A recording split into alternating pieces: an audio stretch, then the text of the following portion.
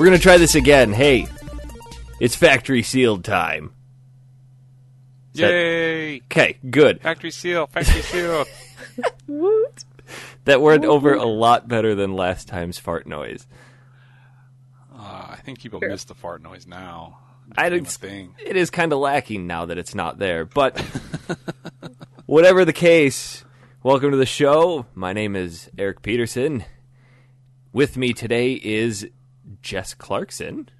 Yes. New microphone and all. Yes. That's right. So we'll let the listeners be the judge of whether or not you made a good purchase. Okay. Sounds good. And I've been trying to think of the best way to introduce you because I'm pretty sure it's. I thought about this. I was thinking about we have Aaron Robinson. Hashtag don't blame it on Pong. I was just gonna say Aaron Pong Robinson, but I like Aaron Pong. That's a good one though. But I was gonna say like media advisor or like expert on all things video games and media and violence. It's more of a mouthful, but hashtag I'm gonna become famous, and it's gonna be because of that sentence. That's gonna live on forever. I'm gonna make sure to capture that before. I'm gonna make a GIF. Yes. Oh, absolutely. Yeah. I was actually right before we started recording. I was farting around in Photoshop with an image from that, typing something dumb in about Pong, and then my computer just powered down. So I kind of took that as a sign of like, don't do that. Don't do that to Aaron. Don't be a dick. Aaron's too nice. Aaron's too nice. But I feel like you should elaborate on that before we get into anything else. Aaron got a little FaceTime with his local news station, so I feel like you should share with us. Okay, so I'm out and about, and news guy comes in, and he's like, I'm looking to interview, somebody about video games and the violence in video games and the gun control laws, and I'm like, yeah, I can't really talk to you about it, but here's some people you might be able to talk to. So he leaves, and after he's back, he comes by, and he's desperate because he needs a 10 o'clock story. And I'm like, okay, well, I'll talk to you, I guess. And so we step outside, and he sets up his camera, and he says, okay, I'm just going to ask him a few questions. And I said, okay, let's do it up. And then, he's very leading his questions about if I think, trying to get me to say that I think that violence in video games is the cause for, violence in people and the reactionary, purposes, since like the Columbine shooting, as an excuse and things like that. And so he kept asking me these questions and about it and trying to get me to say something negative about it. And I wouldn't, I said I'm a big fan of video games, and, my main goal in talking to him was just letting them know that, violence has been around long before video games came into creation. And I think that it's all about good parenting choices. If it's a violent video game, maybe you shouldn't let your kids play it. There is the ESRB label on there. Yeah, but who follows that? Exactly, but that's not, you know what I mean? But that's the parent. That's a parent thing to do, to read that. Oh, absolutely. You know what I mean? And at the end of the segment, pretty much word for word is what he said at the end of the segment that I told him about the ESRB. So, he did get that across, but it was really funny because, of course, they didn't use things that were beneficial to actually learning about, what's the word I'm looking for, educating people. Yeah. But they just used the most randomest quote that I said, and it left out the rest of my conversation. And just left it with me saying, pretty much, you can't blame violence on Pong. Yes. Or something like that, I think is how you finished it. Pong or something like that. Quite possibly the best news interview ever. Yes. But, however, thinking about it, I remember playing Pong, and that brought a lot of violent tensions out when you lost. I could see that. But I don't know if that's going to inspire somebody to go shoot someplace up. Probably not. But, I definitely don't see how violence in video games will make somebody think, oh, you know what, that's a good idea. I should just go in and just shoot people up because I did it in a video game. Well, I could see how some kids can't differentiate between fact and fiction. Right. But that comes down to the parents to make sure that, hey, don't give your kids these games, and if you're going to, make sure to talk to them about it. It's a pretty simple solution. It's all about parenting, and then the problem is it's all connected. You know what I mean? Like the whole. I'd say if anything, the violence on TV is worse. It is worse, definitely worse. There's violence in the books, there's violence on TV, there's violence on the news. I mean, we're talking about a country right now that's talking about banning guns and assault rifles. Yet we're making sure that every citizen in another country can have one to defend themselves. Yeah. Including children. So it's a fun time. Yeah. But that's not topic for this show. Absolutely not. So I feel like we could spend hours on that topic. I'm sure we can, if you go, I think Eric has the actual link if you actually want to. Oh, I'll be sending it out, don't you worry. Peruse my handsome face talking about Pong on television. You look good while you're talking, so there you go. So this guy came into GameStop, and you went outside of GameStop. This had nothing to do with GameStop. I was not at GameStop. I'm on the record. This had nothing to do. Oh, okay. So you were did this for Manatank.com. You were just out and about. Do a retro gaming podcast. Okay. You were just out and about at your local grocer, picking up some lemons. Yeah, he knew I was a gamer though, because I was shopping in the video game aisle of the video game store portion of the grocery store. Oh, okay. When you're just out and about. I was not anywhere near a GameStop. Okay, officially, that is the official record. You heard it here. So we've all been on vacation. I think we should explain why it's been over a month since our last show. I decided to take a month-long vacation from... Must be nice. It was. It was very nice, actually. Gone from December 19th through this past Monday. So, almost a month. Well, that's exciting, man. Your car made it until you got home, so that's amazing. Well, we didn't drive. Oh, you didn't drive. Flew. No, we flew... And then I got home to discover that my car, which had not been driven in a month, was just in absolute shambles. So now it's sitting at the repair shop with the $1,000 repair bill waiting for me. Yay for repair bills. Welcome home, right? Welcome home. But nice present. Flew up to Wisconsin, then went down to Indiana, then to Kentucky, then back to Wisconsin. I drove through Rochester, neglecting entirely to stop in to see Aaron. Yeah, we were going to do a live show together again. And he's just like, nah, I'd rather go see the wood chipper. Yeah. And then I went up to Fargo, and I saw the real wood chipper from the movie. After he faked us out with a fake one. Well, shut up. Don't judge me. It was He was right, but he was in front of the real one. He just didn't know it wasn't the real one until he turned around and read the sign that said, "This is not the real one. It's inside the building over here." I even took a picture of the sign before I stood behind it, and because I was going to send it to my sister with the sign and then the picture, and then I didn't even realize that it was the wrong one until like a day and a half later when I was looking through my pictures and actually read it. So I'd sent that picture to a bunch of people, and just like, awesome. Wow. That's embarrassing. Yeah. So, spent some time up in Fargo, and then I flew to lovely Canada land. Yes. Wow. You flew to Canada? I flew to Canada. Not to see Edmonton, Jets. Didn't you? Yeah, I was on the other side of the barren wilderness. Yep. So, I went up there to visit the guys from the Manatank podcast, which, I don't know, I'm assuming a vast majority of our listeners know about that, but if not, it's another show that I'm on. The Matt It's not as cool. Yeah. I did not know about that. I would have loved to have joined on that somehow. The New Year's live stream? Yeah.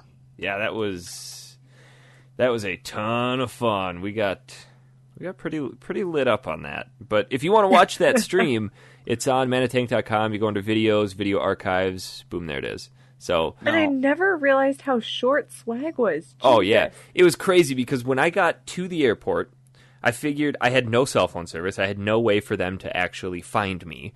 So I walk out and I put on my Mega Man hat, which apparently everybody in Canada calls toques? Toques. And I just kept mispronouncing it took just to piss everybody off. But I put on my Mega Man hat, and as soon as I put that on, there's a car that stops about 2 lanes down, and it was Matt and Kev. And Kev gets out, gives me a big burly hug, and for all I know, it really couldn't have been him. It could have just been a couple dudes with huge beards taking me away in their car.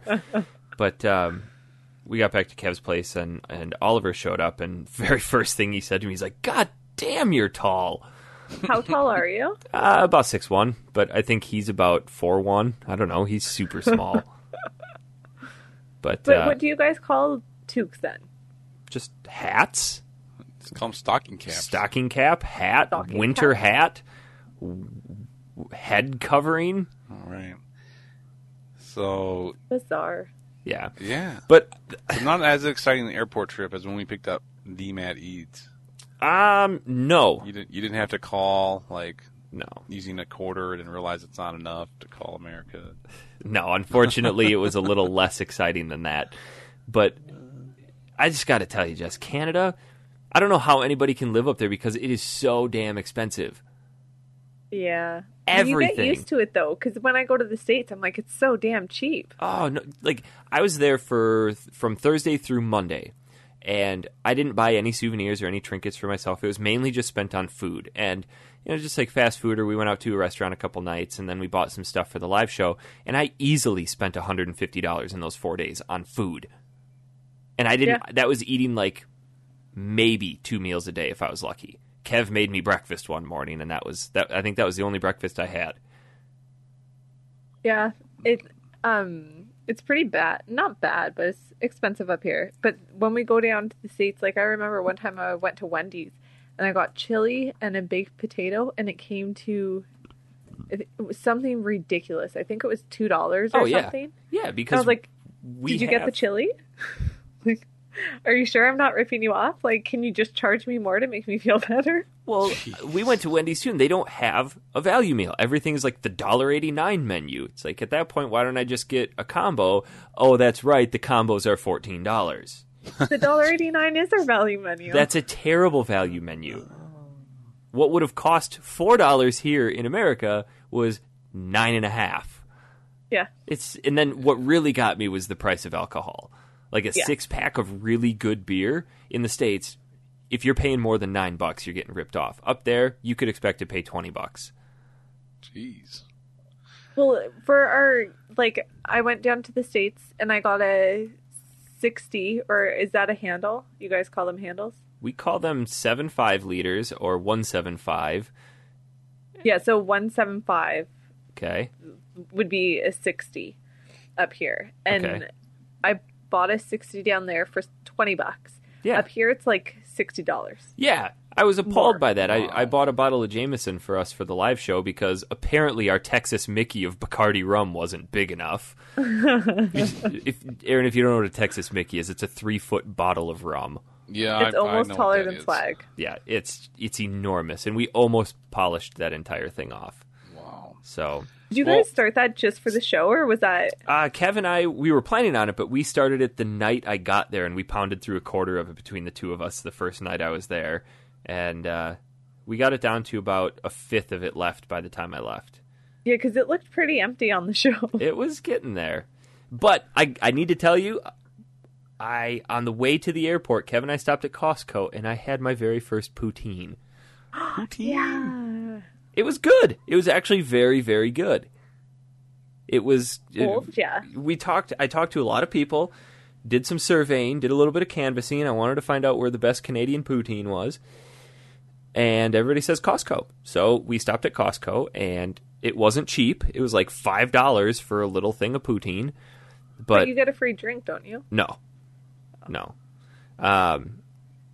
The fries are amazing, deep fried fries, and then they put cheese curds on there, which I didn't think anybody outside of Minnesota and Wisconsin knew what cheese curds were. Oh, Canadians know cheese curds. Okay, and then they put gravy on it, and it was actually really good. So all of my More poutine previous jokes. all my previous statements about poutine, I think I'll rescind, which I've been known to do.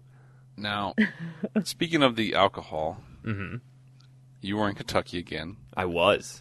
Did you pick up some more moonshine so we can redo a moonshine cast? I did not, but the store that I go to get liquor here has the same type of moonshine. Okay.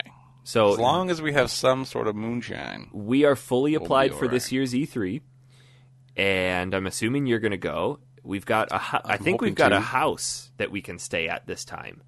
That would be sweet, because I am literally on the budget of the flight, Yeah.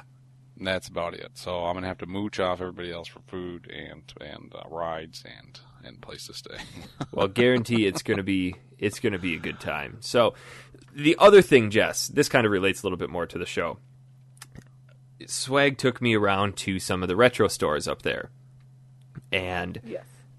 you know me, I'm pretty spoiled with the retro stores I have down here being really, really reasonably priced.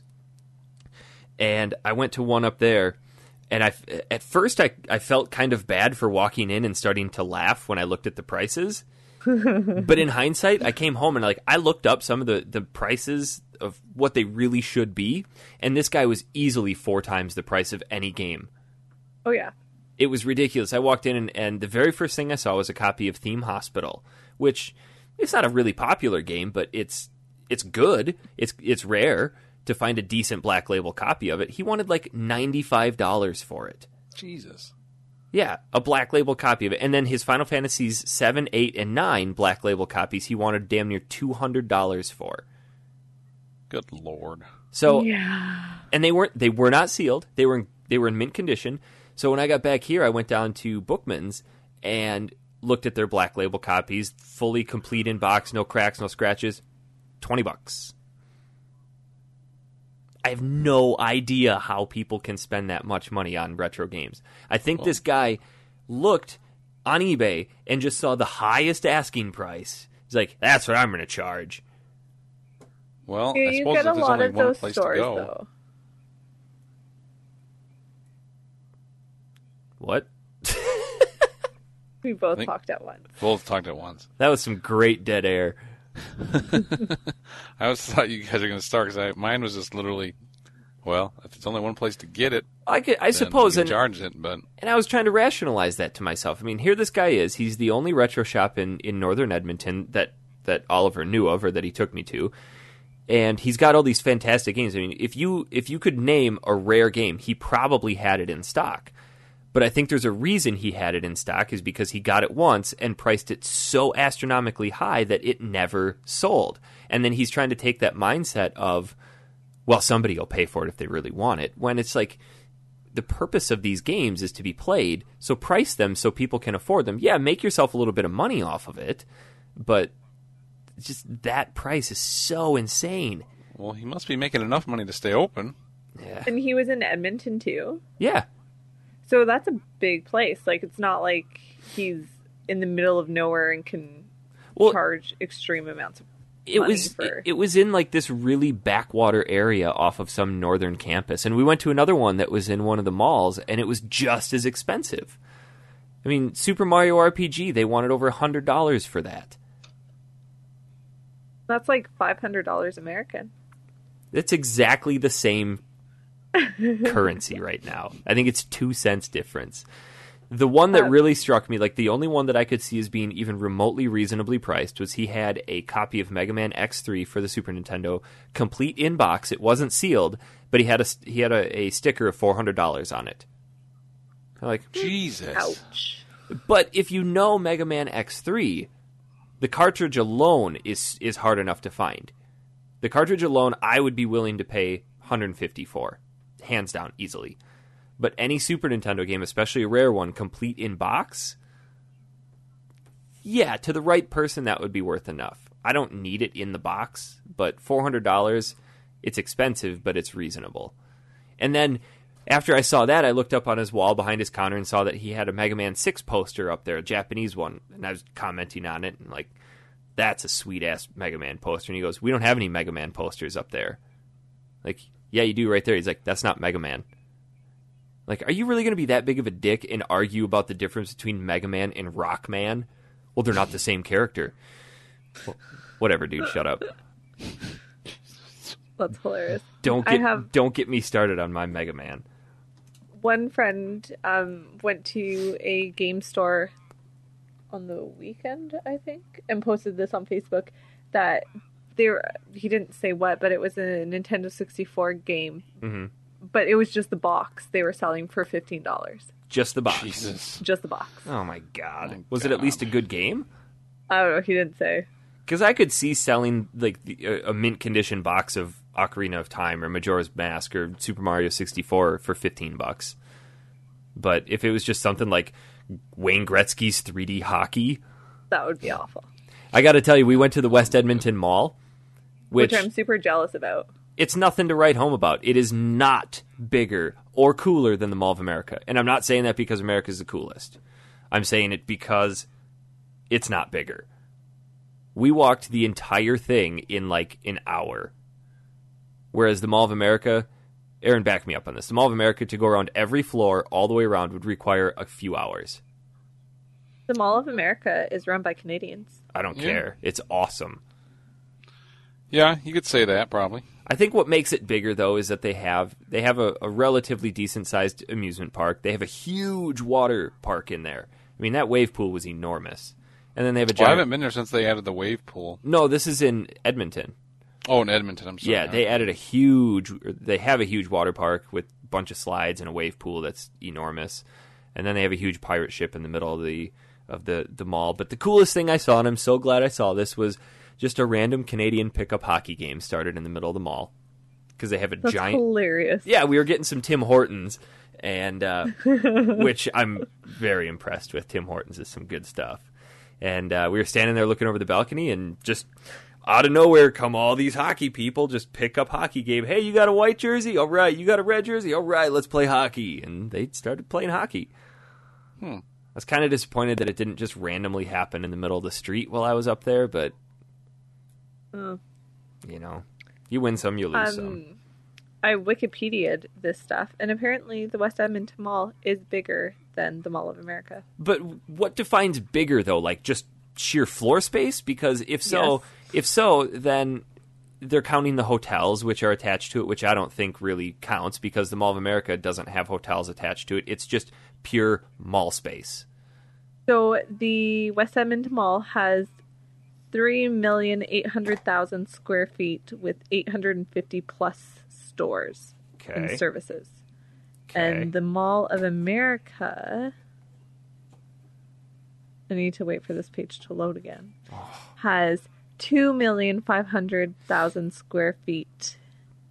Oh, just kidding. What? Plus another 5 million? I don't know why that's there. Yeah. Probably for Oh, Camp damn. Snoopy or whatever the hell it's Yeah. called. But How- only 520 plus stores. Only So- 520 stores? Yeah. I wonder if they're counting restaurants because they had a offshoot up there called Bourbon Street, which had a ton of restaurants and like 600 food courts. So I don't know. Just my personal, I may be wrong, but just my personal feeling on it is it didn't feel bigger than the Mall of America. That's pretty cool, though, that you have been to both to compare. Yeah, Jealous. super. Now, how many floors is Edmonton? Just 2. Yeah, see, that's probably the difference too. Yeah, Mall of America is 3.5, kind of 4. I would be Right. overwhelmed, though. It's really cool because in the Mall of America, and I didn't believe my friend when they told me this, but in the Mall of America, if you stand still enough, you can actually feel the mall moving because it's built in sections and it's so big. That's like the floor moving? Like the or floor like, moving from just like Yeah, it's just literally the people pressure of walking. people walking and the wind and Yep. That's earth, intense. earth trimming. yeah, probably the volcano underneath it too doesn't help. Probably, yeah. But overall, it was a good trip. I'm glad to be home, minus the car repairs. Right. But Yeah. what's fantastic is on these vacations, I have tons of time to play games, and usually what I play on vacations is retro games. So Well, then you probably have a lot to talk about. I don't have a ton to talk about, but I think for this show we decided to talk about Parasite Eve, correct? That is Yes. correct. And I think for once we finally all played it. I don't know if we played it through to completion, but we played it. Yeah, I didn't. I did not either. Who made it the farthest?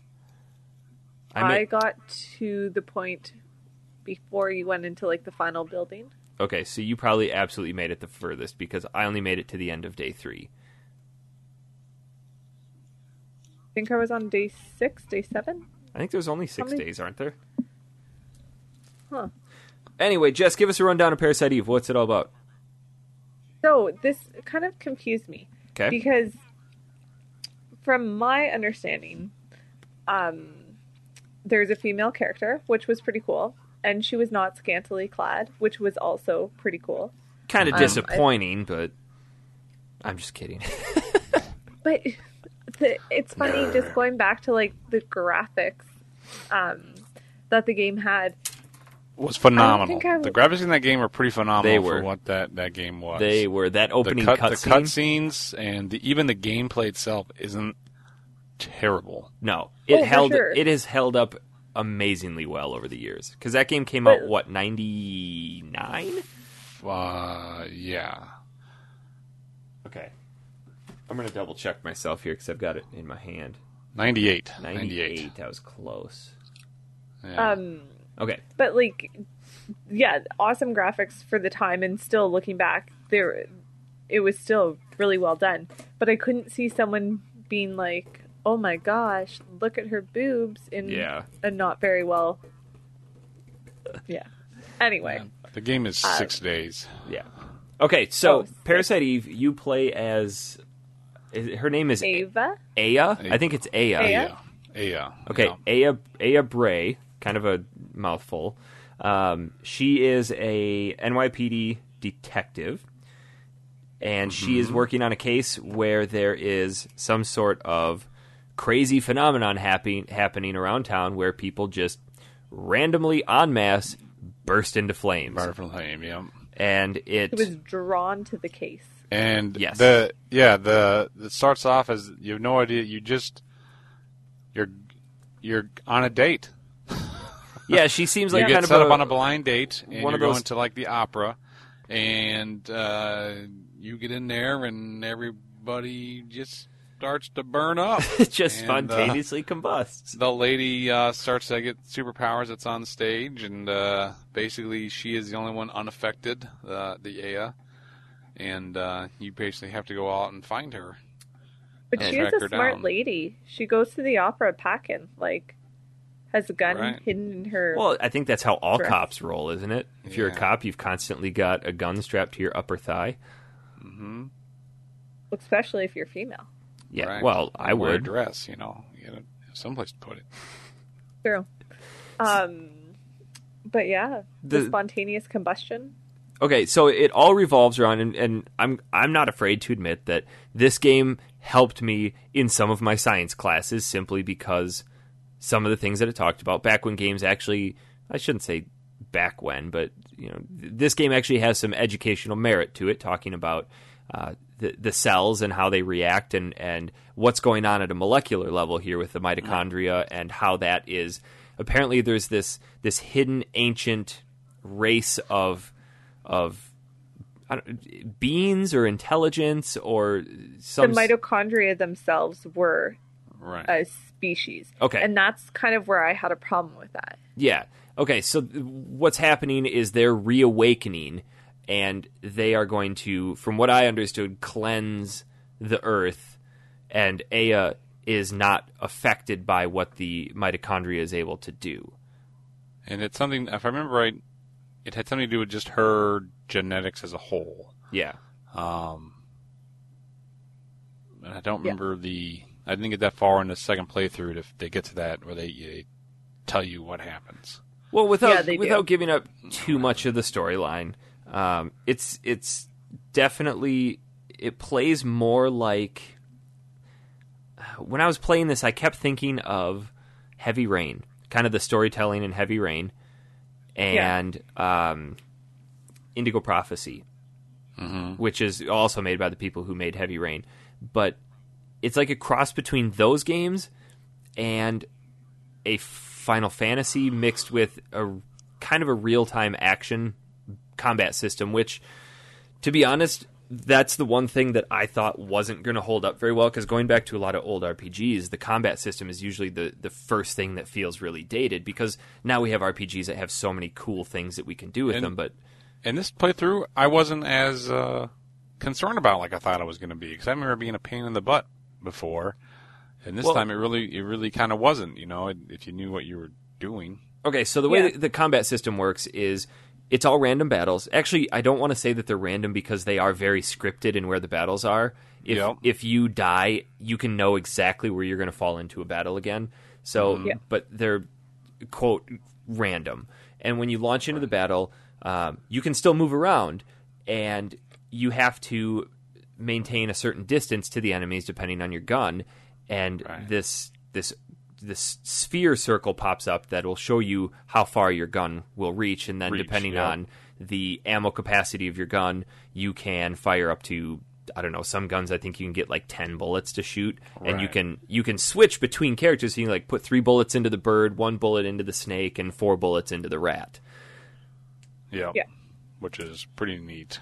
But then she's got, and I never really used it too much, and maybe that's why I struggled with the game on this playthrough, is the Parasite Eve powers. As you level up, she gains more powers, like the ability to heal herself, to cast sleep on something, or to scan energy shots and stuff like that. The scan wasn't very good. No, it's like all the Final Fantasy games where you just like, what's this character's weakness? Oh, hit it with a lot of stuff. Right. Good. So the combat system held up very, very well for me. There's some battles, the boss battles in general are really difficult because I feel like you don't get enough medicine in this game to really last you through the boss battles. I remember every boss battle that I was in, I used up all of my medicine. Yeah, and I made the mistake of you can get a vest that will automatically dose you with medicine. Yeah. Yeah. And I wore that, and all of a sudden my health came back. I was like, no, I was strategizing, and you couldn't because it'll automatically do that for you. So does that only do it once per battle, or does it do it every time you get low? Because I had it every time. I had it restore my health once. Maybe it's because I was out of medicine, but I had it restore my health once, and then I got low again and just died because I was like, "Oh, hey, that's right. I don't have to waste my turn on medicine." Yeah, you could have been out of medicine, because I know I ran out of medicine quickly when I had the vest on because I wasn't realizing how much it was giving me. But and would it use your most powerful potion or your weakest potion? Most powerful. Oof. Wow. So, did you guys play around a lot with upgrading your weapons and your armor? No. I did the very first playthrough. I did that quite a bit, but this time I didn't get that far to do that. I felt like it's a really good system, but you don't get to use it enough simply because you need tools that you just randomly find or people will give you, but then you have to go back to the police station, and that person that does it at one point in the game, without spoiling anything, becomes completely unavailable. Right. And you have to still have a special permission form or something too, don't you? Yeah, and where the hell do you get those? LAPD. Yeah. Well, the other thing that I remember too about this game that I liked a lot was it was very much like the old style point-and-click adventure games. Yeah. Where you had to go and, you'd go into a room and they would not necessarily show what could be moved or what you should look at. You literally had to go to every spot and hit the button, an action button, to determine whether you can interact with it. I still do that with modern RPGs. I'll walk around pressing X on like cupboards and beds and stuff, expecting things to pop up, and never works anymore. Right, never works anymore. But that was one of the games you need to, and there's a lot of hidden things that unless you go around and do those, you're going to miss. There's a lot of in this playthrough, I noticed a lot of areas that I don't remember going to before that have no purpose. There's nothing, that if you go in there, there's just nothing. For the first time I went in, I didn't do anything. But then this time I went through and actually checked everything, and there's a lot of hidden things, a lot of more vests, a lot more ammos. A lot more of the guns and things that you can find that might help you later on. They don't need a lot of good right away, but I felt having those options to go through there is worth it. I felt like the ammo was a bit too generous. I never had anything less than like 150 bullets on me at any given time. Yeah, I never had an issue with ammo at all. And at the first part, when you go out, there's a guy standing there, and I think he's a cop. Yep. And he gives you ammo, but you can completely get a crap ton of ammo from him if you keep asking him. Oh, really? Oh God, I didn't know you could keep asking. It's also one of those games, like you said, is when you can leave the room, and then when you go back, the bad guys are back. Yeah. Yeah. Depending on which order or which room you come out of, 'cause Yep. you can just go to side rooms and be okay. But yeah, if you actually leave that central area of like the hallway or whatever, and you go outside and go back in, the bad guys will reappear. Well, the one thing that was kind of frustrating is that the game was, at parts, very, very vague on where you needed to go. I think it was at the beginning of day 3 when you are in the police station and it's all in shambles, and you go downstairs and find that Ben, was that the name of the little boy? Ben, yeah, that's your partner's son. Yeah, when Ben was downstairs in the canine unit room and he had taken off after Shiva, I have no idea how many times I tried getting through that part. At some point I just got frustrated and turned it off. But it was really vague where you needed to go because there was like a blood stain on the ground that's like, oh, okay, obviously let's look for some more orange blood stains. Didn't find any because like Aya goes down, she's like, is this Shiva? Like, obviously it's telling you to look for that, but you don't need to. And then I just walked around every single room for half an hour fighting the same enemies over and over and over until I did something dumb and died. Then I had to restart and do it all over until there was one room that I had not discovered that I had to go in and then come out to activate a cutscene. Right. And that's the thing too, is that he was in a spot where you hadn't been able to get to previously. Yeah, so in your mind you're just like, okay, I can't go there. I'm not going to go there now. Yeah. Right. Well, I think, like you said about other old games, was that they didn't tell you what you needed to do. You had to find it on your own. Yep. Which makes the game a little more fun. And also, this is one of the first games that I can remember where they gave you the benefits of multiple playthroughs. Yes. So if you could go through it again, and you unlock I think it's a card game that got unlocked in this one, if I remember right. Huh.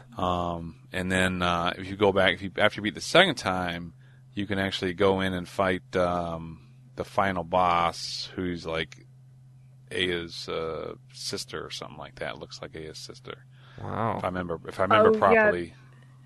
Yeah. I forget her name. I don't remember. I just know that if I remember it was sister, because I just remember seeing that on the screen at some point. He did it in Japan because it was based off of a movie or a book. I think it was based off of a book, Parasite Eve. Really? And it talked about the whole mitochondria Eve, Right. who... Yeah, because that was I'm trying to remember. I believe that there was a doctor, and I believe this whole thing started because his wife was dying, and he wanted to bring her back, so he injected her with these cells of the mitochondria. It overtook her body, basically. And then I remember the ultimate being was like what she was trying to Because there was a unleash. kid involved. And I remember something about having to collect sperm. And I remember being about 19 years old and finding it very funny that I had to go and find sperm. Yes. It's true. That's the important things that stick with you through the ages. All right. Wow.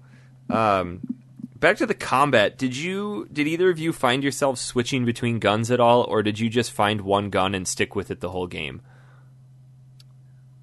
I switched guns sometimes depending on where I was. Really? Because like I said, in this playthrough here, I only had the one gun.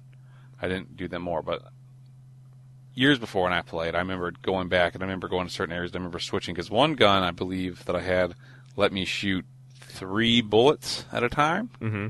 Yeah. Like, at the same creature, not like just bullets in turn, but I could actually shoot 3, in one shot. Yeah. And I remember using that on some of the bigger ones, but then I wouldn't necessarily waste it on just like on the other bosses. Because I think there was one of the bosses, you could only use a certain gun for it to actually do any damage. Oh, really? And I believe that was near the end of the game. Was like... That's going to suck for me because as soon as I got the M16, that's all I used. Every one of the offense upgrades that I got, I plugged into that gun. Every special weapon that I got, I tore down and took the attributes and put it onto that gun. So, and you made it work if you did that. I remember because like I said, the first time I didn't do it every room. I just kind of sped through it, I guess you could say, Yeah. So I didn't get the chance to do all those different things. Like this time when I'm playing, I'm finding all these spots that I just don't remember going to before and finding these secret hatches and things. But I also remember that, like you said, I was using a lot of the special powers as well my first time For through. Parasite Eve powers? Yeah. See, I didn't. then- I started using those towards the end. I didn't really start using them until I started to fight Shiva, and the energy shot was really good. But then it just, if you don't have a big stock of medicine to kind of get you through the next couple turns till your Parasite Eve powers restore to use health again, you're screwed. Yeah, I found I was using medicine more at the beginning, and then I started using the healing powers, and that helped me a lot. But you see, there's a trade-off there, because without using energy shot on some of the bosses, your bullets will do 1, maybe 2, whereas the energy shot will do 85. Yeah. So it's kind of a toss-up. You know, do you stack your inventory full of medicine and get rid of all your extra components?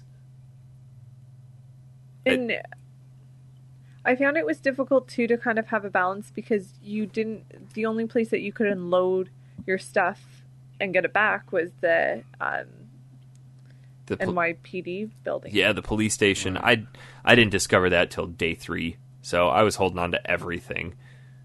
So you had to kind of keep enough, but then I don't know. It was hard. Yeah, to you had kind to of leave room balance that for when because you didn't picked have up a those- huge inventory. Right. And then when you find a chest that has something good in it that you can't pick up, it's like, okay, what can I afford to get rid of? And usually there, it's like, all right, I'm going to get rid of the lowest medicines. And the one thing I did switch a lot, though, was the armor. Because you come across a lot of different types of armor, and I think the one that I stuck with the most was the one that automatically healed you, just because there were some instances where I just wasn't paying attention. And I always had a couple revives in my inventory, and I hated when I used those because I wanted to save those for a boss. Yeah. And that's the thing, it automatically revives you, which I didn't like. I wish there was an option. But what's the other option? Lose all your progress and go back to the title screen? That's true. I think that's the key why they put that. I like that feature that it did auto revive you. I wish they did that in like Final Fantasy games with the Phoenix Downs. Right. Yeah, But you could just go. But then, like I said, you want to save it for later. Like in Final Fantasy, it's okay if my guy dies. Whatever, I'll just wait and then I'll bring him back after the fight using a spell or something. Whereas in Parasite Eve, I think it was imperative that since you only had the one person, you didn't want to die. You know what I mean? That's the whole point of the thing. As a character, you don't want to die. Yeah. And I play a lot of games, and I play a lot of tabletop games, D&D and Pathfinder, where some of the people I play with, just they're okay with dying. You know what I mean? It's like, oh, I'll just die and come back to life. You know, somebody will revive me or whatever. It's like you can't think like that. You know what I mean? Like you want to stay alive. You don't want to die. So if it automatically heals me or automatically revives me, then I think that's good as far as like, you know, realistic, you know, expectations go. Yeah. But to just like, oh, I'll just wait till, you know, let this guy die and come back later. Like in Final Fantasy, you can, especially in those later games, you're able to swap out characters in the middle of fights and stuff. Well, Final Fantasy 13 did something where if the main character dies, regardless of the other two people are still alive, then you're done. It ended. Yeah, and that made sense though. So yeah, I like that because this game is pretty sparse on the save points. There were some times I remember I was flying up to Canada and I was playing it, and I hadn't gotten to a save point for quite some time, and I rolled across Shiva and just got my ass kicked and lost about 45 minutes worth of save. So right, that's you can only save at the phones. Yeah. And those phones, like I said, are not easy to spot. No, that you just spot them by a little blinking red light. Yeah, you have to look for that little. I think it flashes red or something like that. If you're lucky. You have to look for that, and otherwise it's just blended into the rest of the scenery. Yeah, I really like that. They did a great job with those pre-rendered backgrounds and the environments. Mm-hmm. I did really like the cutscenes. Yeah, those were super cool. Like the this is the one game that I don't understand why they haven't tried to update. Oh yeah, this one would come be back. Great. They put out that third birthday on the PSP, which I have talked to some people, so they really liked the game. But then to me, I looked at it and I said, "This is Final Fantasy X2." I mean, the whole I peeked through the strategy guide once. It's like you change clothes throughout this whole thing to get different powers and upgrades, and it's like, what am I? I'm not going to play dress up. The third birthday. The third birthday was a PSP game that came out. That was a spin-off of the Parasite Eve games using the main character Aya. Did you ever play Parasite Eve 2? I did. I own that. I believe I own that one as well. But that one there was a lot different. If I remember right, I did not like that one as much as the first one. And I thought that because they changed something in it that I thought was going to make it easier, but I think it made it more difficult. Huh. I'm trying to remember what it was about because I thought it was a lot harder than the first one. The one thing that I found really difficult, I'm pretty sure they changed up the combat. That threw me off. What was that? I didn't like in the combat. I found it was really difficult to kind of dodge enemies' attacks. Like, I found she was kind of slow and clumsy when it came to that. Well, yeah, because that's the thing. Because once you get in your little bubble, you can't move until you're.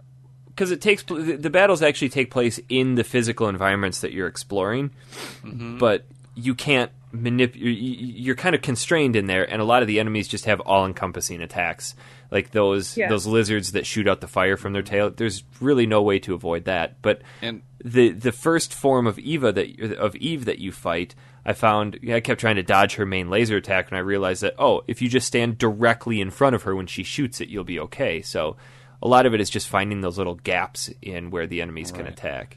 And going back thinking about it, it's a lot like Resident Evil 5, where you can't move and shoot.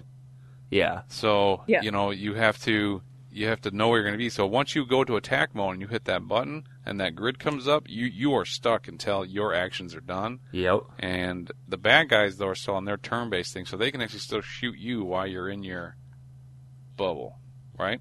Like once you pick your movements, because it stops time so you can pick your actions and pick your people. But then once until you you're select done, it, you're stuck there, and they can just get you. So if you're stuck there, you're going to be in their line of fire. Or sometimes, if you're not in your bubble, your sphere, then you can move around to get out of the way of their attacks.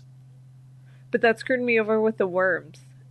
I kept finding myself being in the wrong place when I was going to attack them, so I'd be frozen and get those stupid worms.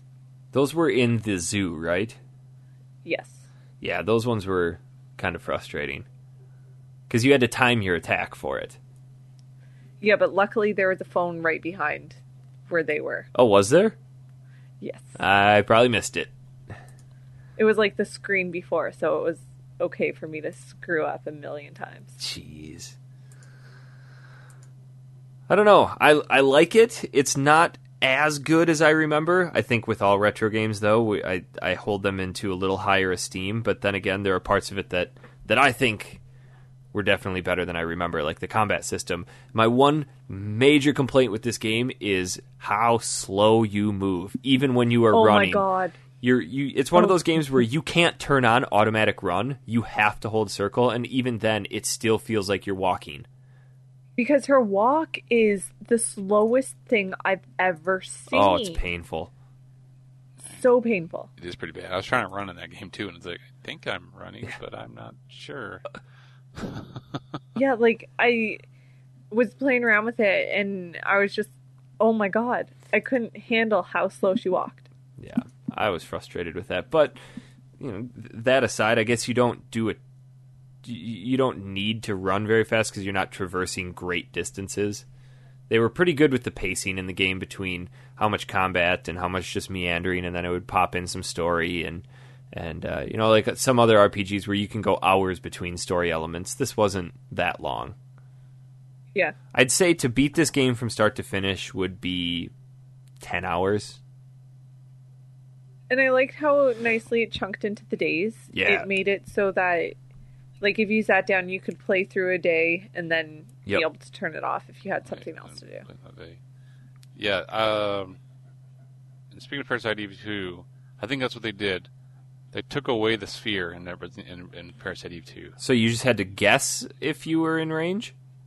Yeah, I think you had to guess whether you're in range, and it was all in real time, I believe. Oof. And there was something about, because there's a bar, and I don't think there's a bar that judges the actions anymore. Weird. I don't remember. I'm gonna dig it out now. Maybe that's the next game I'll play. It's Parasite Eve 2 after I beat this one again. I don't think I have Parasite Eve 2. No, I don't. I've got the Parasite Eve 1 that came with the 1998 Collector's Edition CD that had a playable demo of Xenogears and Final Fantasy VIII. That's the one I got too. Impressive. That is the game. This is the game that I think I bought this solely because it had the demo of Final Fantasy VIII on it. No, I think you're right. That's the same reason I bought it too. Also, it's a SquareSoft game, and I thought it was going to be really cool. But it had the Final Fantasy VIII demo on there. And this one had a movie for Brave Fencer Musashi and Bushido Blade 2. And it's also why I picked up Brave Fencer Musashi, I believe, because I played Parasite Eve, and then I saw that, and I was like, I got to get this game. Oh, wait, it didn't have a playable demo of 8. It just had a movie for it, and I wanted to see that. That's back before the days of YouTube. What one had And that's 8? something that's cool, too, is that all the demos and extras that you would get on the older games. Yeah. And it's not buy the collector's edition to get this.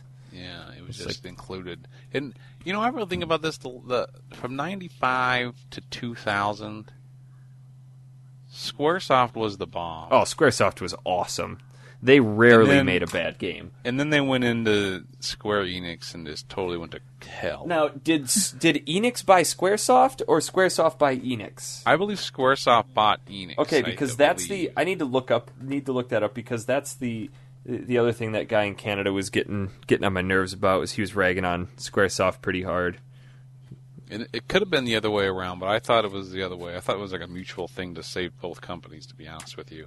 Yeah. But, you know, they just... And also, whoever they picked up for the Final Fantasy games once 7 came out was the worst character designer in the world to me. Because every game that came out from Squaresoft had the exact same looking... androgynous character? Yes. Yeah. You know, and 7 it was cool because it was neat. It was like, show that. And then 8 was pretty much just a black-haired Cloud. And then 9 came back, which was a really good one, which I enjoy. But I just thought, like, I don't know, whatever reason, I just couldn't get into 9. The storyline must have been boring or something. I kept playing it just to get to the cutscenes. Zidane. And then 10 came out, which was like, oh my god, it's another guy that looks just like this. And then...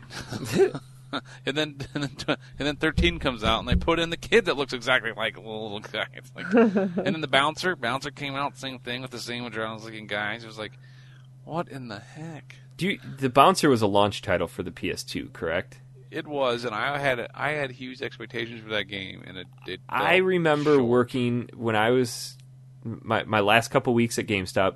We had a factory sealed copy of the Bouncer that had been in the store since launch, and they still had a price tag of $39.99 on it. Oh yes, That's I had one of those hilarious. in my store as well. $39.99 for new. We sold it used, by the way, at the time, and I had my new copy of Bouncer for $4.99, I believe it was. That's too much for amazing. that game.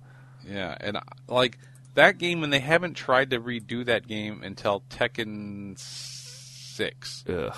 And then Tekken 6, and that was also horrible. But I still can't understand why they can't make a game like that. And I guess they did do a pretty good job with Jet Li's, whatever that game was called. I just remember the Jet Li game. God Rise of Hand? Honor. Oh, okay. No, Rise of Honor, I think it was called. And that one was okay, because then it was, as they're all going to fight. But I would like to have a game like Final Fantasy or something like that where you can actually go in and get in like a fight, like, You should play Air Guys. That's exactly what it is. It's a fighting game with Final Fantasy characters. Air Guys? Yeah, ERGHEIZ. All right, I'll have to look that one up. Yeah, I know they I made would that never have guessed that's how Dissidia. you spell it. But yeah. yeah. It's pretty bad. So, anybody play anything else? Retro? No. I played, I got Far Cry 3, and I was playing that. Oof. Well, So- when I was in Canada, I sat down with Kev the first night I was there, and we played through the entirety of Super Mario Brothers 3 in one... No, I shouldn't say one sitting, but we broke it up. That's amazing. Yeah. It was... Oh, I take that back. I did play some Mario Brothers. Original? Original Mario. We're going to have to do a Mario show. We should. Maybe when we get our still in progress special guest. Right. We should get a few in progress special guests. Okay. The other thing too, and Jess, I have to give you a formal thank you for the amazing Mega Man hat. I really wish I would have had that for the live show, but I did the next best thing and wore the one that my grandma made me. Aw, I like the one your grandma. grandma made you. Oh yeah, it's definitely you could tell it was made by somebody who had no idea who Mega Man was, nor cared. But it still looked really cool. But no, Jess made me. Did you knit it? I crocheted it. Crocheted it. What's the difference? Shaded. Knitting is when you hooks. have two needles. What's and then a crochet, you have a hook. A needle and a hook. Just a hook. I used You're a to hooker crochet. if you're crocheting. Yeah. Okay, Yeah. I'll have to. And she was very nice. She sent me a Christmas card with a crocheted Smurf head. She sent that to me, The and I about creepiest died. looking Smurf head. It though. was. It was so. I enjoyed. It was the thought that counted and stuff. But now that you say that, I feel bad. I feel as bad now about saying it was not. Oh, that's The you could best use that looking thing. Smurf. You could use that thing as a coaster. That's what You I thought could she use made it it to for. scare off people too.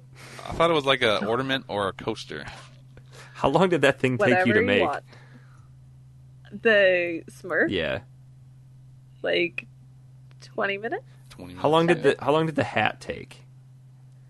I would say like 4 Day. hours. If I you was watching TV like for 2 nights. if you ever find yourself with 4 hours of extra time and you wanted to make another one in different Mega Man hat colors, I would pay you for it. I'll start up my own Mega Man hat business. Yes. There you go. And Mega I Man won't give Toupes. one to the douche in Canada Yeah. who's mean to you. Yeah. Don't give him to him. He sucks. Kev was trying to make sure that I left my other Mega Man hat in Canada because he really wanted one. That's funny. So I made a Batman hat the other day too. what for who? Nice. Andrew was part of a Reddit Secret Santa, Mm-hmm. and his Secret posted Santa on- really liked Batman. You posted on Facebook, didn't you? Yeah, Yes. Okay. I Did see you that. for this Mega Man one? Did you go off of a template or did you just make it? I just made it. Well, I had a template for like a toque with ear flaps, and then I just kind of made it look more Mega Man-y. Nice. I like it. Yeah. That was a great present to very come home nice. to in the middle of the desert. But when I got back, It'll keep you toasty warm. to be fair, the day I got back, it was the exact same temperature in Phoenix as it was in Edmonton. Yeah, in Toronto, It was it cold was down there. so warm. Yeah, it sucked. All right, you guys want to do some emails? Boost. Emails. Sure. Okay.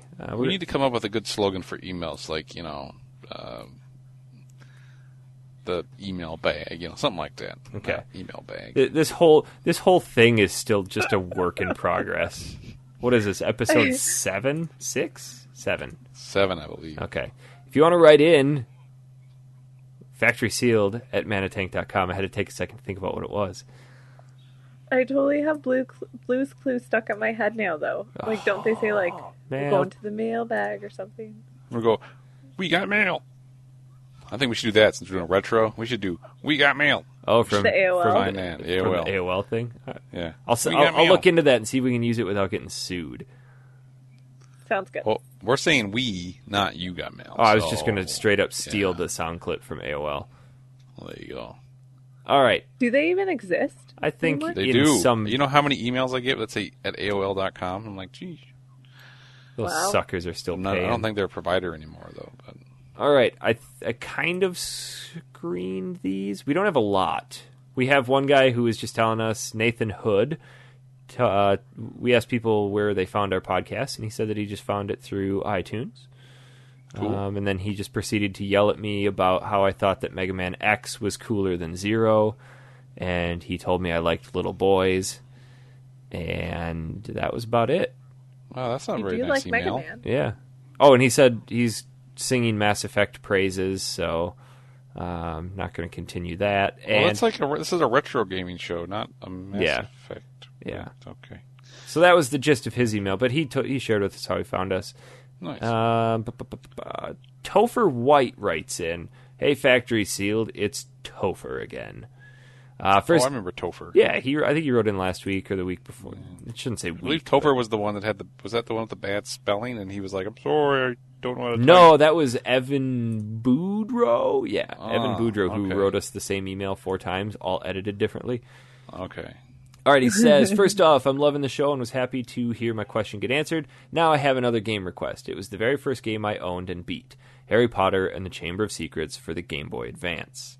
I've noticed that you guys haven't covered a lot of portable games, so I wanted to throw in your way. I know this game isn't amazing, but it's not horrendous like most movie games. At least that's how I remember it. Please, if the game is terrible, tear it to shreds so I know it's just my nostalgia talking when my brain says this game's okay. Thanks. Nope, because most movie-based games are fantastic on portable handheld systems, much like the Game Boy Advance. Whereas once they got bumped up to the DS and they had to actually put stuff in it, they were not as cool. That's really strange that the movie adaptations of games on the portable front were awesome. Because if you play Monster House on the Game Boy Advance, you are basically playing a game of Zelda. Really? Mm-hmm. Huh. I just love Harry Potter, though. Okay, let's put that down. Let's play some Harry Potter, Chamber of Secrets, Game Boy Advance. Oh, I'll be so excited. I'm not a big Harry Potter fan though. Shut your mouth. All right, hold on. I got to write this down before I forget. Okay, Harry Potter, Chamber of Secrets. I think we should start covering some more portable games. Maybe we should choose a portable game for ourselves next time. Start thinking. Eye of the Beholder. I'll play Pokemon again. I have yet to play a single Pokemon game ever. What? Yeah. Neither have I. I've never How played are one we either. friends? Because I live in America and you want to be American? False. False. Which Pokemon should we play? Yellow. Yellow? Is that a Game Boy? You start with Pikachu. I don't have any access to those, so. Okay. Well, we'll get you access. We'll get you a system. We'll warp you back to 1988. Nice. And you'll play. Give you a rat tail. Yep. Okay. We have another one from. Oh God, I probably should have read this. I'm gonna skim it as I'm reading it. Is it long or is it filthy? That always works well. It's long, but I feel like there's a lot of meat to this email. So let's just get to it. I think you need to start sending these to us so we can read them as well. You want me to? I think that'd be fair. Yeah. Here. That way we can. You should send it out the day before we're going to do it. That way we can catch up ourselves in emails. Here, I'm going to send it to you right now. There you go. You got it. Now you can read through this with me. And okay, Jesus. I don't know how to pronounce this guy's last name because he's from Germany, but I'm going to try. His name is Chris. Christian Tvrdak, Tvrdak. If I horribly butchered it, I'm sorry. He says, "Hi, FSP crew. My name is Chris, and I'm listening in on your podcast from Germany. So at least we're getting overseas." He considers himself a retro gamer, got his first console back in 87 for his 8th birthday. Never forget the feeling, hooked it up. Yeah, we've all talked about that. He said he skipped the NES or the Super Nintendo, got a PS1, got back into retro collecting about 6 years ago. He says he now has 2 kids, a 4.5-year-old boy and a 3-year-old girl, and they're the reason that he's writing today. So here's his question. What do you think would be the earliest age for my kids to start playing games on a game console? And should I get them a current generation console due to Kinect, Move, Wii motion sensors, and gaming? Or should I start them off with a retro console, which I would prefer? But as you all know, the games are pretty tough, and the frustration level might rise quickly, and the graphics might scare them off. Think of Deadly Towers or Dragonlance on the NES.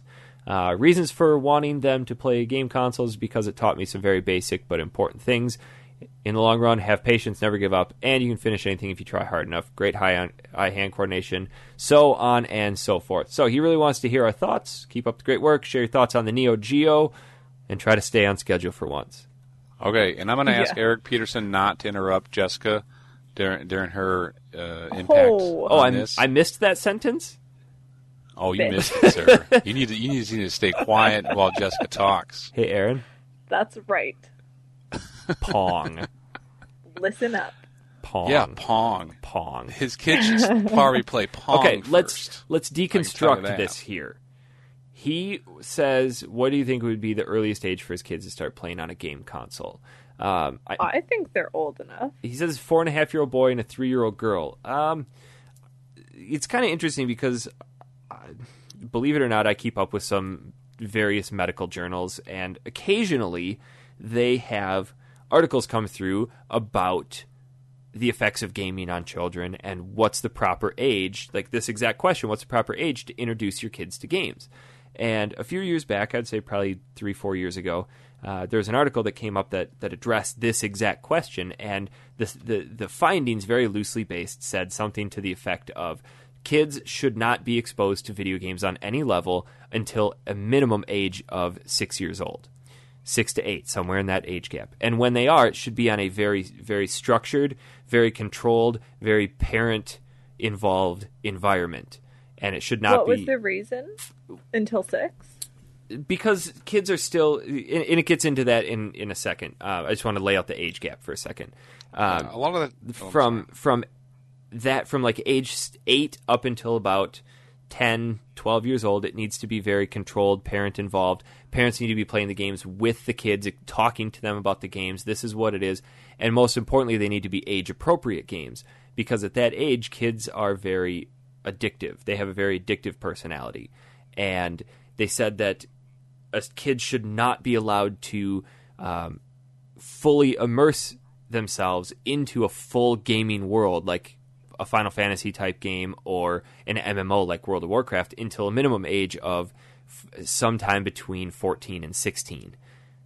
And even then, that should be very structured and controlled, because kids have a very, very addictive personality, and they struggle to tell the difference between fiction and reality. And that's where it comes in with the parents sitting down and actually playing the games with the kids and talking to them about what's happening, what type of game they're playing, especially the age-appropriate ones. They said in no circumstances should kids, really young kids, be allowed to play really violent games like your Resident Evils and your Call of Duties and stuff like that, because they don't understand exactly what is happening. Yeah, they understand how to play the game, but they don't understand what is actually going on screen and what its real-world counterpart is.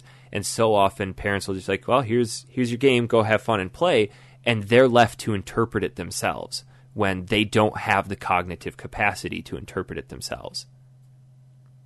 I agree with that in a sense, Yeah. but I think that in terms of the younger ages, I think it would be beneficial as soon as they have the motor skills to actually hold a controller and Yeah. the cognitive skills to understand that they're controlling the game. But I do absolutely think that it's the parents' responsibility, and it has nothing to do... Because if you think about the cartoons, like growing up on like Bugs Bunny, Mm-hmm.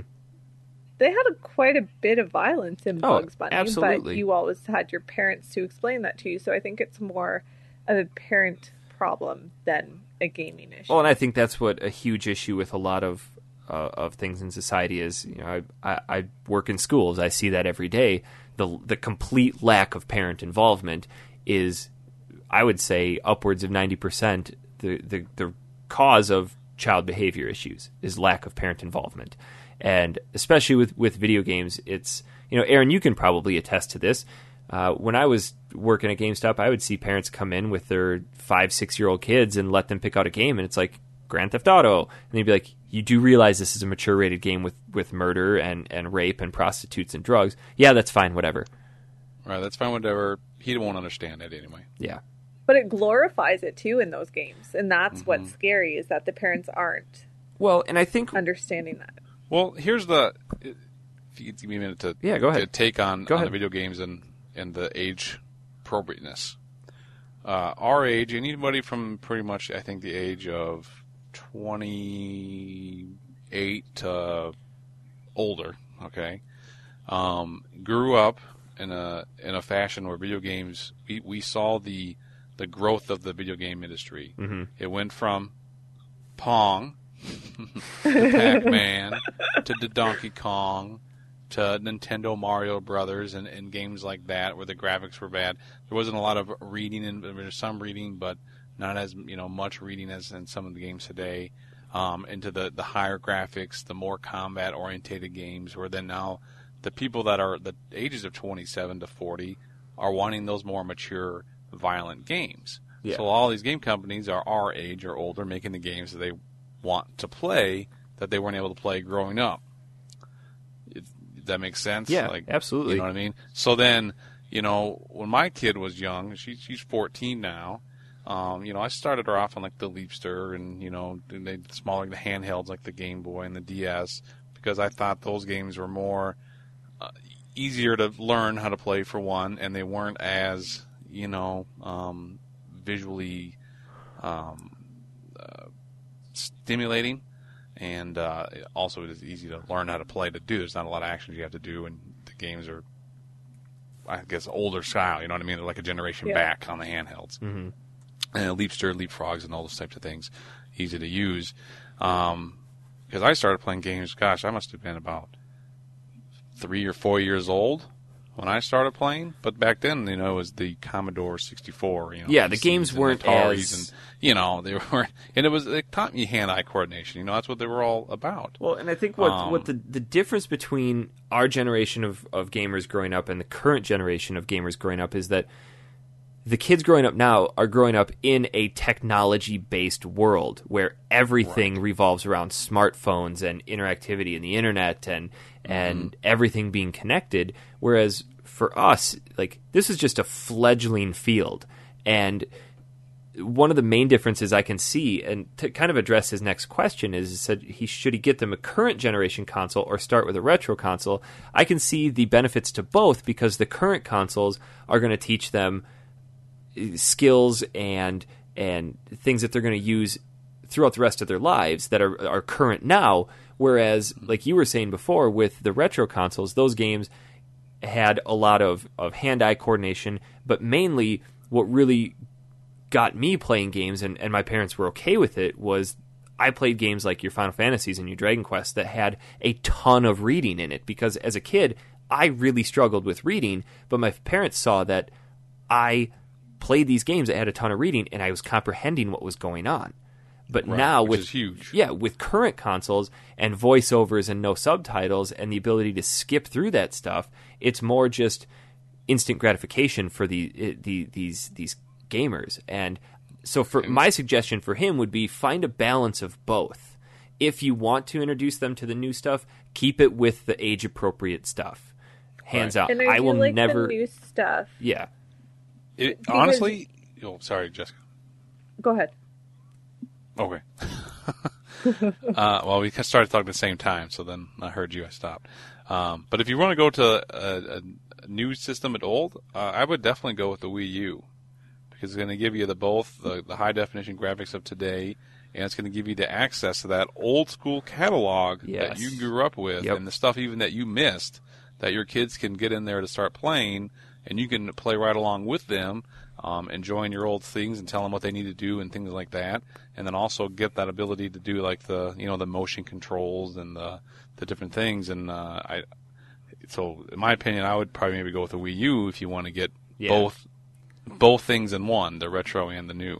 I think I was gonna say we're just like jumping in, but I like the fact that the Wii U is more family friendly, and that's something that I think, looking at the positives of playing games as a family, like we used to have Dr. Mario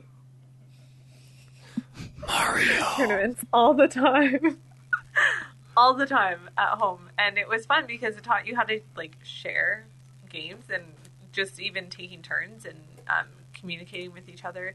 Those sort of skills they can develop really quickly if they're using games as a family or having to share, and I think the Wii U would give them an opportunity to do that. Well, and I think anybody can build a case that any game is going to help you with some sort of skill, but what it ultimately comes down to is pick games that are age appropriate for your kids. The ESRB exists for a reason.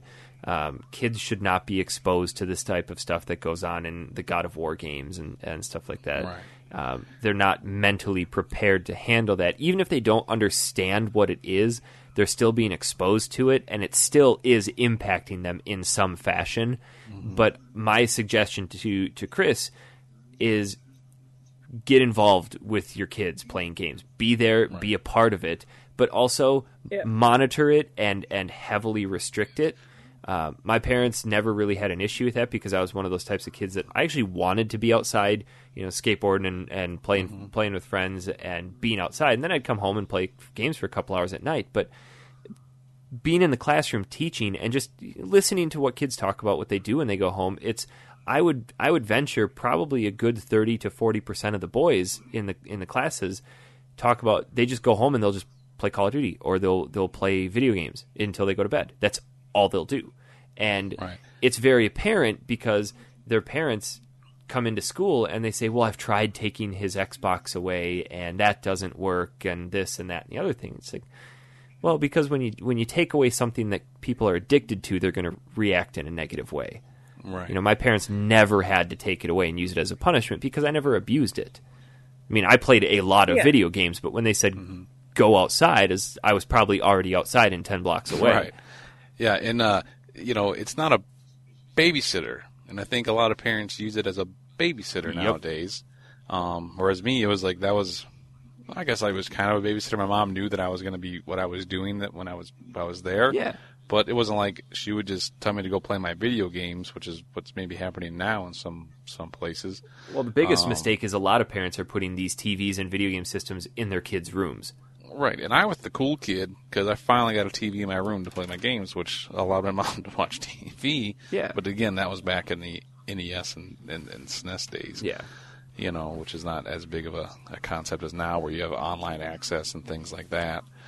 Yeah, I don't think kids, especially the kids this young, need to be worrying about the online interactivity on consoles and stuff like that. So, Right. And then another thing too with that age group that you brought up, like the staying away from games that are certain things, is that the development in children, is always going off. Like the 3DS, for example, you shouldn't be under the age of 7 because your eyes are still developing. Because of the way they shoot out images to your eyes, it can totally mess up your sight. And I don't know if you've noticed. Well, this is my personal opinion of what I've noticed, and just in general of growing up, is the more active the kids are, like they're involved in sports, they're involved in going outside and hiking, camping, and all types of things. They don't wear glasses. yeah, Right? that's true. And the kids that grow up in front of the PC, in front of the TV, I was one of those kids that got glasses pretty young, but I was also unable to do anything because I was in a body cast for 6 months and as a young age, and so all I had was that minimum point of view, and so my eyes weren't able to develop as well as maybe some other people's that were able to go outside more and play and get, I don't know, I guess there's another study where people are outside, they get healthier just being outside and eating healthy foods and things like that. And Vitamin D. Yeah. So, I think that has a big impact. And so nowadays, everybody's on the PC at age 1. They're running around with the mouse playing these Nickelodeon games, which are very good, and they're very, educational. But at the same time, they're sitting at 2-3 years old on a PC for hours at a time. Yeah. That's another thing, too, though, is the educational piece. And you don't have to just look at educational games, but trying to find educational pieces within any games that you're playing, like whether it's educating on how to communicate properly and, try to read those words that are being read to you, or read along, or what do you think that person's feeling. All of those pieces can be involved if you're facilitating your child, while your child's playing the games.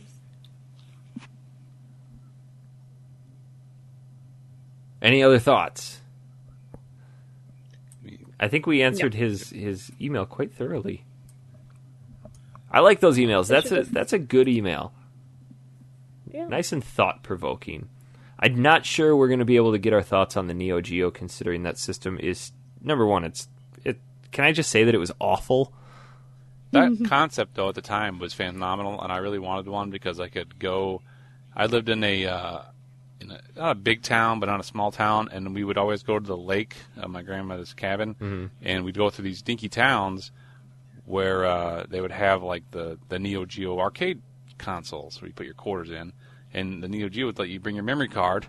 Yeah. And you continue to play the games. I thought that was the coolest thing until the Neo Geo console actually came out and realized there was definitely no games, and they were like thousands of dollars apparently, you know what I mean? Yeah. They're very expensive. All right, we've got one more question. By the way, the Neo Geo is coming out again. The Neo Geo Gold. You can get it at GameStop for $199. Neo Geo Gold? Yeah. It's a new release on it. Comes with all the Neo Geo games included with it as well. Oh, so it's $199. That's it. Mm-hmm. That thing actually looks pretty nice. Why is it called the Neo Geo Gold if it's black? I guess we have a gold version of it. It's called the Neo Geo Gold. How big is it? Is it like the Game Boy Micro? No, it's it's an actual system for you to. Well, there's two of them. There's a handheld one that's coming out, and then there's actually one for the TV. Huh. And Like it comes the with a console. cartridge that has all the games on it? I believe it has all the games included with it. Yes. Wow. Oh, that's pretty Yeah. cool. Speaking of the Game Boy Micro, do you ever see any of those roll through your store? Not anymore. GameStop stopped buying back Game Boy Advance stuff about 2 years ago. Oh, I'd love to get my hands on a Game Boy Micro. Especially when they had those limited edition ones that look like the old NES control. No, not NES Right. controllers. They were the gold ones. Yeah.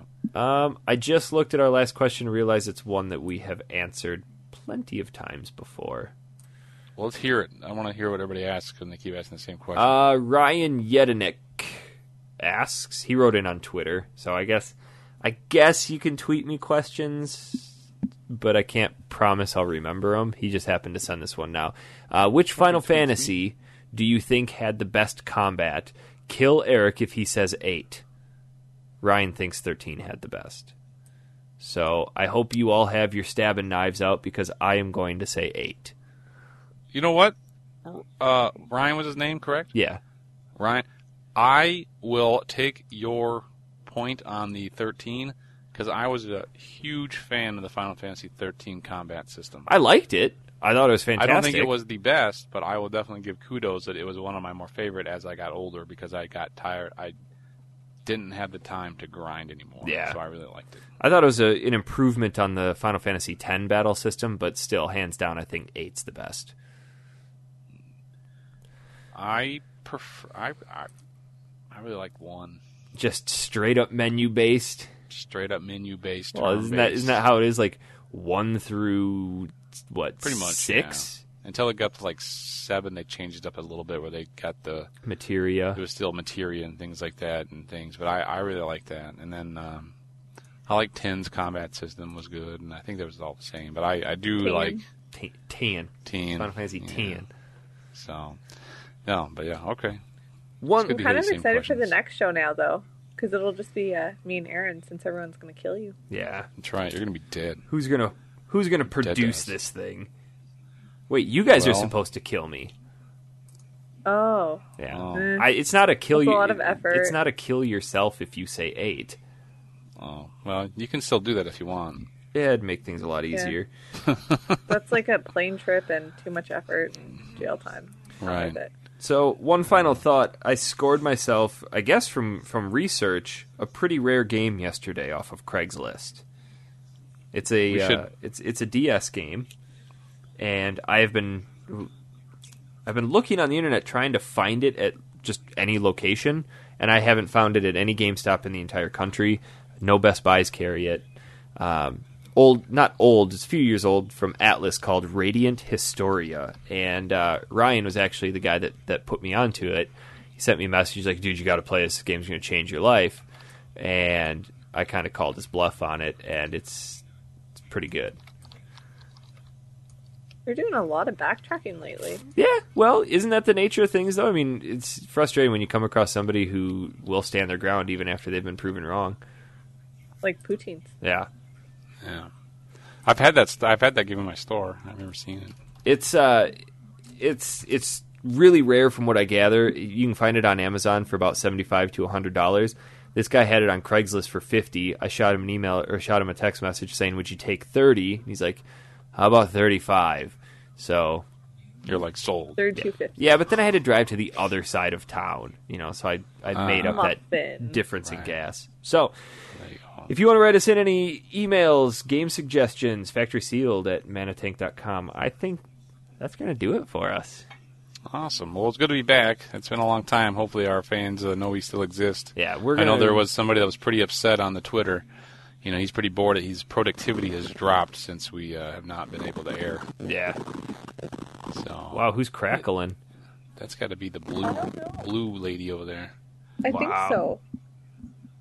That's definitely you. Huh. Yeah. All right. Yeah, it came up. So good luck taking that off.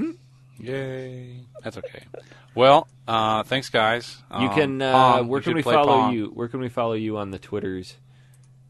I'm at Quilted Tunic. Jess, where can we find you? At Jess M. Clarkson. Still too confusing. You can follow Okay. me at Honest Pizza. That is going to do it for the show. Next week, well, I shouldn't say next week. Next show, Harry Potter Chamber of Secrets, Game Boy Advance, and Pokemon Yellow. I'm also going to do Gryffindor. Parasite Eve 2. If I own it, Okay. I will play that to give the update on the battle system. Sweet. Yeah, this will be the very first Pokemon game I ever played, so I'm breaking new ground here recently because when I was in Canada, I had my very first McDonald's in over 5 years. That kid. Yeah, Jeez. because Oliver showed up with breakfast, and he's like, hey, I got breakfast, and I saw it was McDonald's. I'm like, I don't want to be a dick, so I ate it. That must be a first for you. Ooh. Yeah. Zing. All right, well, until next right. time, we should be back in a couple weeks. See you then.